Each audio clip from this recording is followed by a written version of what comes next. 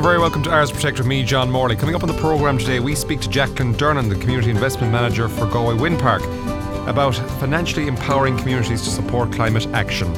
If you want to get a comment into the programme, you can do on our text and WhatsApp number, that's 086 3833 553. Email comments at galwaybayfm.ie or arsprotect at galwaybayfm.ie. Phone reception on 09177 0077. All this plus lots more coming up on Ars Protect, and do feel free to get more information on this initiative by Commissioner Mal and the IBI on arsprotect.ie, where you can take the ecological footprint calculator. Stay with us.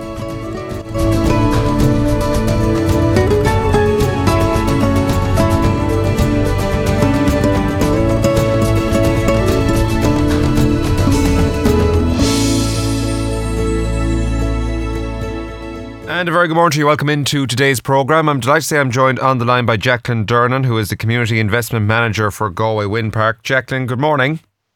Good morning, John. How are you? I'm very well. Talk to us about this fund, Jacqueline. I know that SSE Renewables and Greencoat Renewables have launched this €300,000 Galway Wind Park Major Projects Fund.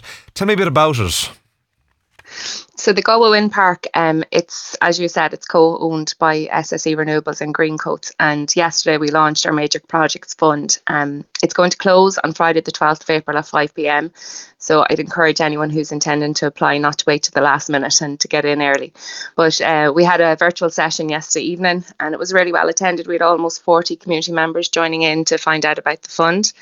It's part of our overall community benefit fund, which is associated with Galway Wind Park, and it's the largest of its kind in the country. We invest almost 400,000 per year between our scholarship programme. This opens in September every year and we're actually in our 5th year. And we've supported 100 local students as they start out in their careers. And then we have a local fund and then our Major Projects Fund. The local fund, it opens in the late spring each year for smaller projects, and we've supported almost 400 projects up to the value of 1.5 million. And then the major projects, we've had 2 rounds already, and this is our 3rd round. It opens every 2 years for larger projects, and these projects must be deliverable within 20 months. And the aim is to empower the community to create transformational projects within 10 kilometres of Galway Wind Park, and to help support the community to transition to a sustainable community. And then projects within 5 kilometres of the wind farm are scored higher than projects within 10 kilometres. But once your project delivers a benefit within 10 kilometres, you're eligible to apply. And what type of projects can be supported? Is there a climate focus to it? Yes, so we've supported 7 projects so far, up to 600,000. So they've been sort of sports facilities, outdoor recreation and training and upskilling facilities, but they've all had an undertone of the UN Sustainable Development Goals. So the priority this year will be for projects that are linked to number 7, which is affordable clean energy, number 11, which is sustainable cities and communities, and number 13, which is climate action. So what do we mean by that?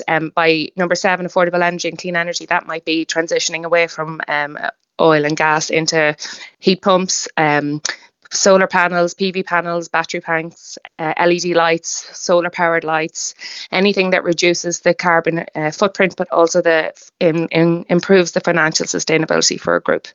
And then climate action like polytunnels, educational programs around climate and reducing your carbon footprint, projects like that. And then within sustainable cities and communities, that's about inclusivity, about ensuring that every service is accessible to every member of our community. It's a great initiative, and I suppose, have you seen much interest locally, or how is that? Are you expecting much take-up? Yeah, so the last time we opened, we received requests up to 700,000. Now the fund's 300,000, so we couldn't support them all.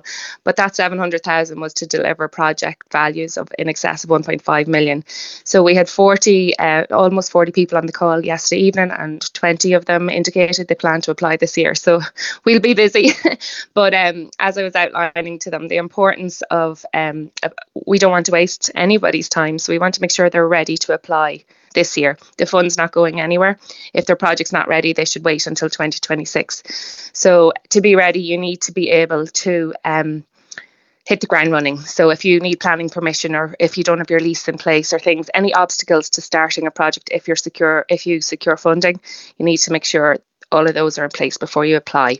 But also, you need to be able to show value for money and how your project is going to have local impact on the ground, and also how there's been community involvement, that the community actually want this, and that they're rowing in behind you and helping to build this project and develop the project. And then, as I said, about financial sustainability, how will this project continue after the grant runs out? So while yes, you may need a big influx at the start, you need to show in your application how you plan to keep it going into the future. I think it's a great outreach project from the Galway Wind Park. How did it come about?